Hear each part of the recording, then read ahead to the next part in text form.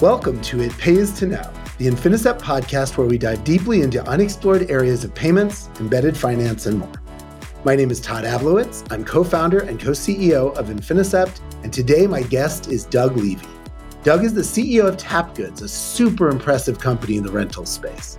Today we discuss everything from a mind-blowing macro trend on how people are using hardware or hard goods to what's next in embedded finance.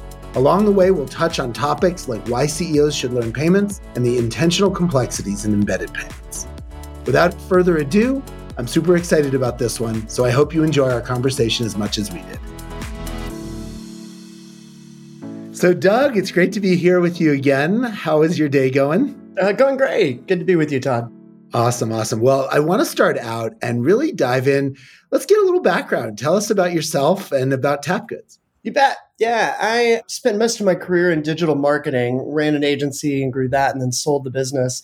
And around that time needed to rent something. And I realized how absolutely painful it was to rent things. Rental of inventory. We're talking about AV, tool and equipment, party and event, sanitation, recreation, all these categories where you have warehouses with stuff that gets rented. That's a big industry. It's about $1 trillion industry, but it's run on old software. And so from a customer perspective, it really feels like that. $1 trillion industry? I had no idea. Yeah, it's a big space. Absolutely. Yeah, all those different categories. And I think it's a space that actually has a lot of potential to grow. People want access to things more than ownership of things, but there's so much friction in the rental process. There's certainly a lot of friction for the renter, and it's like that exponentially for a rental business that's managing that inventory on the back end. It's an industry that really needs specialized software. If you think about some of the intricacies of not just inventory going out, like it would in a manufacturer or a retailer, but inventory going out and coming back, so needing to be scheduled, and then charging for that inventory based on time. So you end up with a lot of peculiarities that are associated with this industry, such that the industry really isn't and can't use modern ERP and e-commerce functionality, hence the need for specialized software. And the specialized software exists. It's just largely software that was developed decades ago, pre-internet. And that's what's powering the industry today. So this is a bit off schedule, but is this trend kind of like the trend of what we're seeing with automobile manufacturers kind of rethinking business models and thinking about self-driving, maybe not being so much a buy a product one-time business, but more in the annuity or, I mean, what do you call it? It's not software as a service. Is it hardware as a service? Is it everything as a service? Having access to things when you need them and paying for that versus owning things and having them sit unused. The typical car, to build on your example of the changes in the automotive industry, the typical car is used 4% of the time. And I think automakers are seeing the waste in that. And how do we get more usage out of that inventory? Whereas, there are plenty of things in our lives that are used a lot less than 4% of the time. So that's precisely what we're working to do, is address that opportunity. We call it inefficiency today of things that don't get used very much. And how do we make it easier for people to rent? And as part of that, make it easier for rental companies to operate and rent things out. Wow. As long as I've known you, I had no idea what a vast opportunity is. And you see, it's like Airbnb, it's Uber, it's like so many cool things. That's very, very interesting. And you can't do any of it without a payment. So let's talk a little bit about your payments journey. Yeah, absolutely. I think probably like a lot of SaaS entrepreneurs or CEOs, my first focus was on this particular industry, in our case, rental businesses and renters. But it wasn't long after that we realized that dollars were flowing through, and we got input from others. Hey, you need to make sure to monetize that. And we did what a lot of companies do, and that was start with Stripe. It's very easy. They're great APIs. But through dialogue with Stripe and then really a lot of research and learning and understanding and some dumb luck, was able to figure out that through Stripe, we wouldn't get the optimal results, that payments were an incredibly important part of the business and something that we needed to invest time and energy in to fully understand, to be able to optimize. Interesting, because when we were talking and getting ready for this, we started to talk a little bit about the different decision makers in businesses. And as you're talking, I think most of the people that listen to this are fellow CEOs or certainly C-levels in software companies.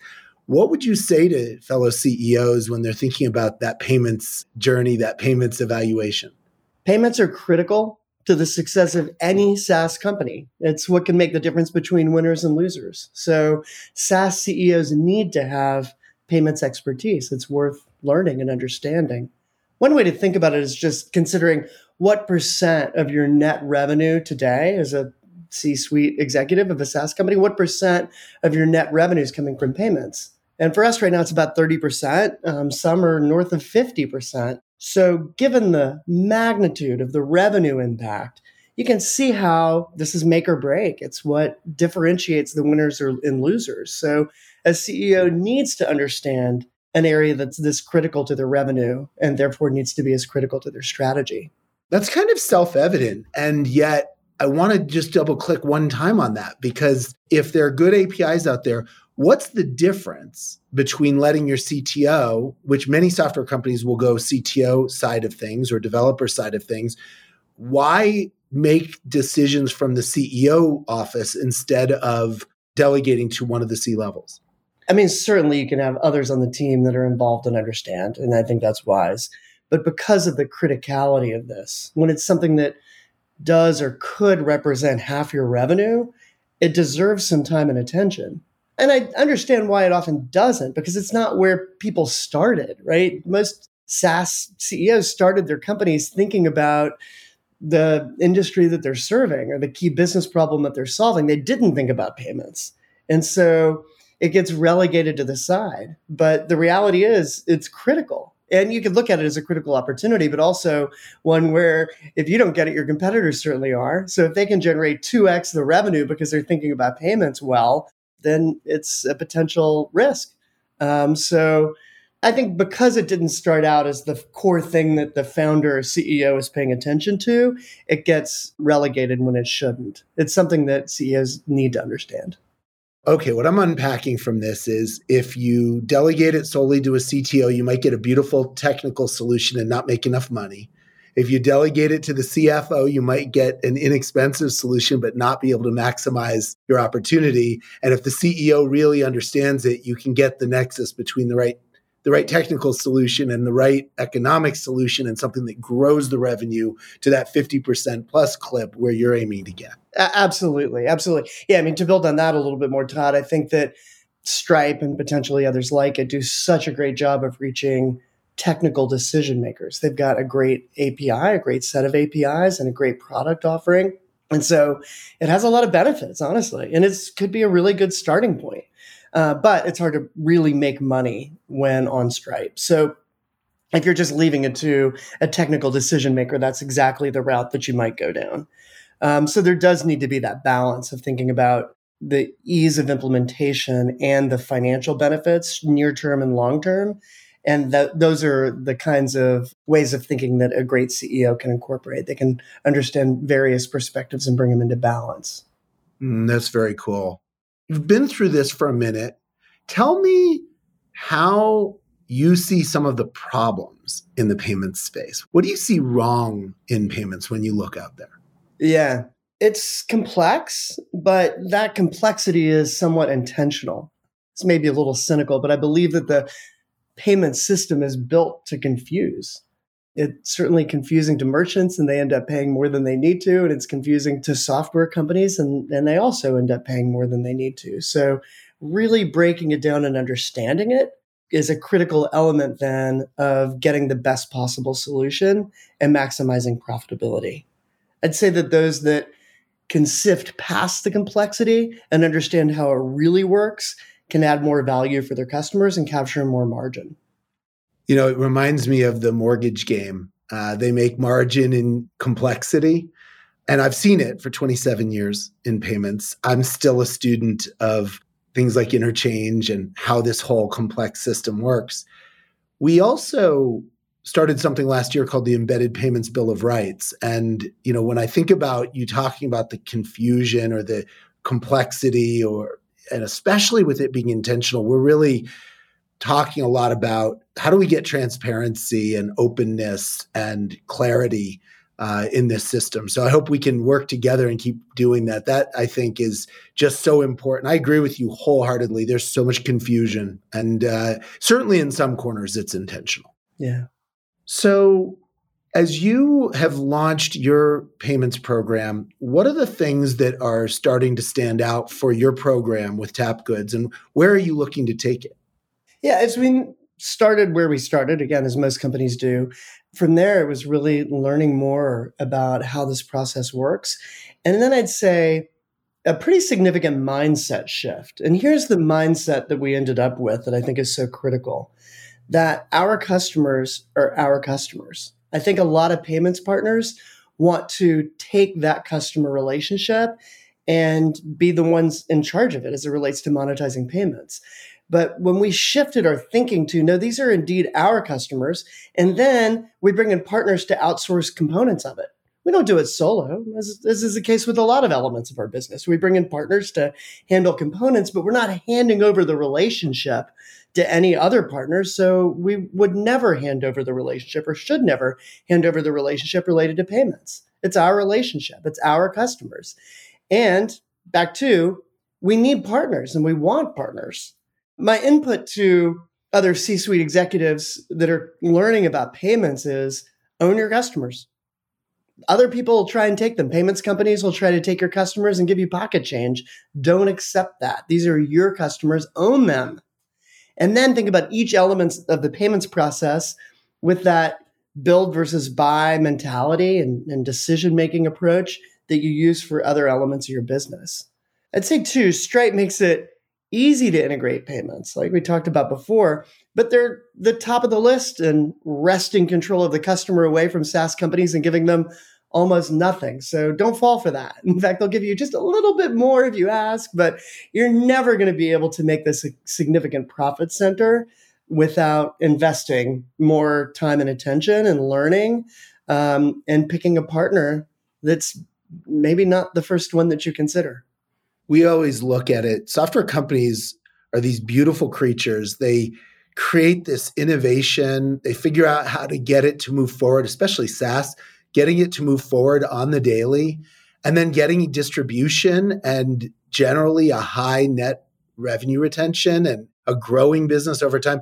So it boggles my mind why software companies don't all want to own their payments. So I agree with you thoroughly. And I wonder, when you think of this ownership, how has that translated for you into a better customer experience? Well, when we think about payments as it applies to our customers, we can then think about how do we connect it seamlessly to the rest of what we do, and how do we provide functionality that's specifically needed by our customers.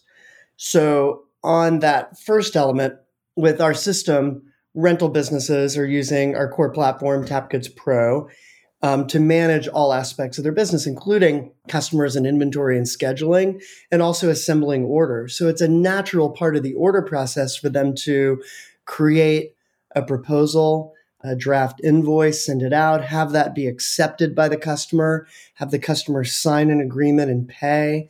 And that whole workflow just happens directly within the platform, including the customer receiving an agreement to sign and paying a deposit or issuing a final payment. So everything's just incorporated into the software. And so it's very easy for the customer to manage the payments within the platform. And then in terms of developing functionality that's specific to the customers that you're serving, I'll just give a couple of examples for our customer, though it's clearly very different depending on the industry. In rentals, in event rentals, it's very common that there's a deposit that's paid at the time an order is placed and inventory secured, and then a final payment made at the time that the order is delivered. Well, without a smart payment system that's designed for this specific use case, you have businesses chasing checks, and it's painful for both sides, both the payer and the recipient of those payments. So what we've done with our payment system is just integrate that methodology where you collect a deposit and then a customer receives notification a few days before the final payment is due, and then that payment automatically happens. And they're communicated with throughout the process without either the rental business or the renter having to think about it. For larger inventory that's out for longer durations, like in AV or in tool and equipment, that inventory can be charged periodically, every 7 days or every 28 days is common in tool and construction. And that all happens in an automated way. So it's that combination of things where we've integrated payments into the cycle of how our software works and operates, and developing specific payments functionality within the system as well. So most people hear about this and they think, okay, you did what Square did or what Shopify did or Toast and built a payment facilitator, or what they call a PayFac, but you didn't do it that way. How'd you do it? Yeah. So, when you think about the elements of what you want to do versus what you want to partner and have somebody else do, one of the elements associated with that is the degree to which you want to take risk and the degree to which you want to invest in building capabilities to become a full PayFac. And I think for a lot of companies like ours, it didn't make sense to become a full PayFac at this point in our cycle. It might later. But what we've decided to do now is really call it several steps beyond Stripe in terms of the energy and effort that we're putting into the process, but pick a partner that would manage the underwriting for us and accept that chargeback risk and enable us to get to work much faster than if we were starting and developing our own PayFac credentials right now.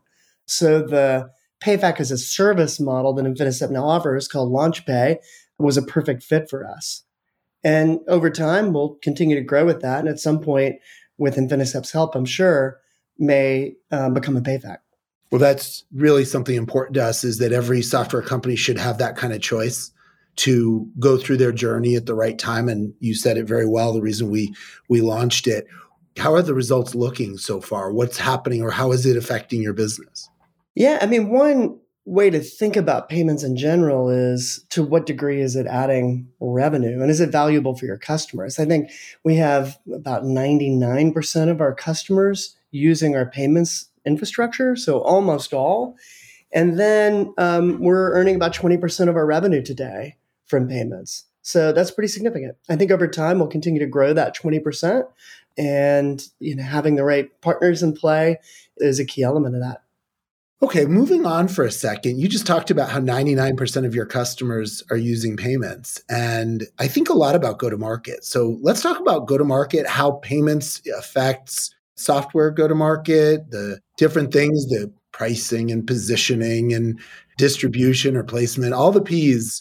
How do you think about your payments offering and distributing that to the rental industry? What I've found is that whenever there's friction, there's benefit in reducing that friction. And to whatever degree payments are separate from a core SaaS infrastructure, like an ERP or point of sale system, then it just creates friction.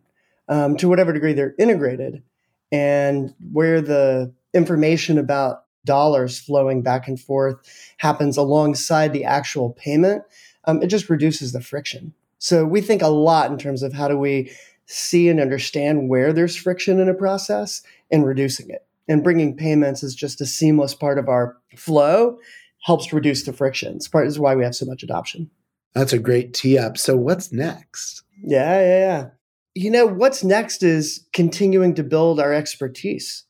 I mentioned you could think about what percentage of your revenue comes from payments, and that's a great way to consider the degree to which you understand and have established mastery. Another is thinking about all the money that's flowing through your system and how many basis points you're keeping.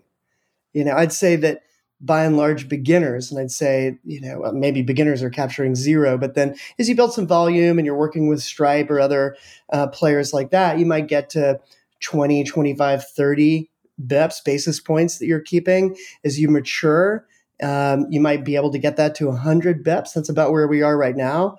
The pros are thinking about a variety of financial service products to integrate and adding value to their merchants in unique ways and pricing smartly and making 200 bips or more. So one way you could think about where you are on that journey is, how many basis points are you keeping that flow through your platform? 30 if you're a beginner, 100 if you're intermediate, 200 or more if you're really a pro. We're in that middle segment right now, working to become more of a pro. And the way that we're considering that, the way we're thinking about it, is just looking for friction. Where are our merchants, our customers experiencing friction? Where are they disappointed, or where are they having to put more energy and manual effort in? And how can we help them to automate processes, make things smoother and easier, decrease their risk, get their money faster, and win? And I think in doing that, we'll be able to continue to elevate the degree to which payments is a core element of what we offer our customers and how we generate revenue and profit. So let me just make sure I repeat this back. So I want to make sure I heard you right. You're getting 100 basis points and you're not a PayFac and you're not taking any risk. You got it right. Yes, that is correct. That's pretty cool.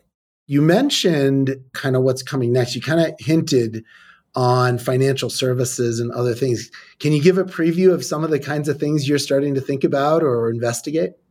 Yeah, absolutely. I mean, one is lending, right? And just how to incorporate lending into the process, be it buy now, pay later, be it more business loans or something that's more akin to factoring. How do we add value for our customers and their customers through lending offerings that we provide? Insurance is another area to consider as well. So those are the kinds of things that we're thinking about and how to best incorporate them.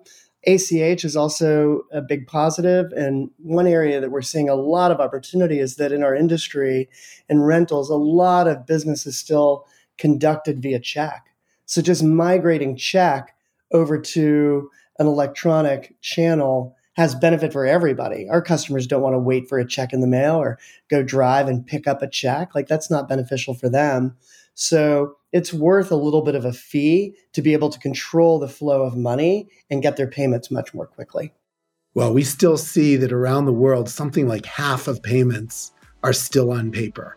So I'm bullish on this industry, electronic payments. I think our kids will have full careers in them if they want to. Yeah. And TapGoods is a great example of a company driving it forward. And what a great conversation, Doug. Awesome. Enjoyed it, Todd. Yeah, it was fun. Thank you so much to Doug Levy for joining us today. What a show. This one might be my all-time favorite. The trillion-dollar rental industry is really cool, and as we said, nothing happens without payments. As always, many thanks to our awesome listeners for tuning into the It Pays to Know podcast once again. To hear more from us, go to infinistep.com, where you'll also be able to learn more about our PayOps platform and how we get payments going your way. We especially want to highlight our newest product, LaunchPay, which helps software companies get the PayFac experience with all the transparency and openness of becoming a full PayFac, but without the expense and lift. As a founding member of the Embedded Payments Bill of Rights, we're 100% committed to doing payments right. For Infinistep, this is Todd Ablowitz. Thanks again for tuning in, and we'll pay you another visit next time.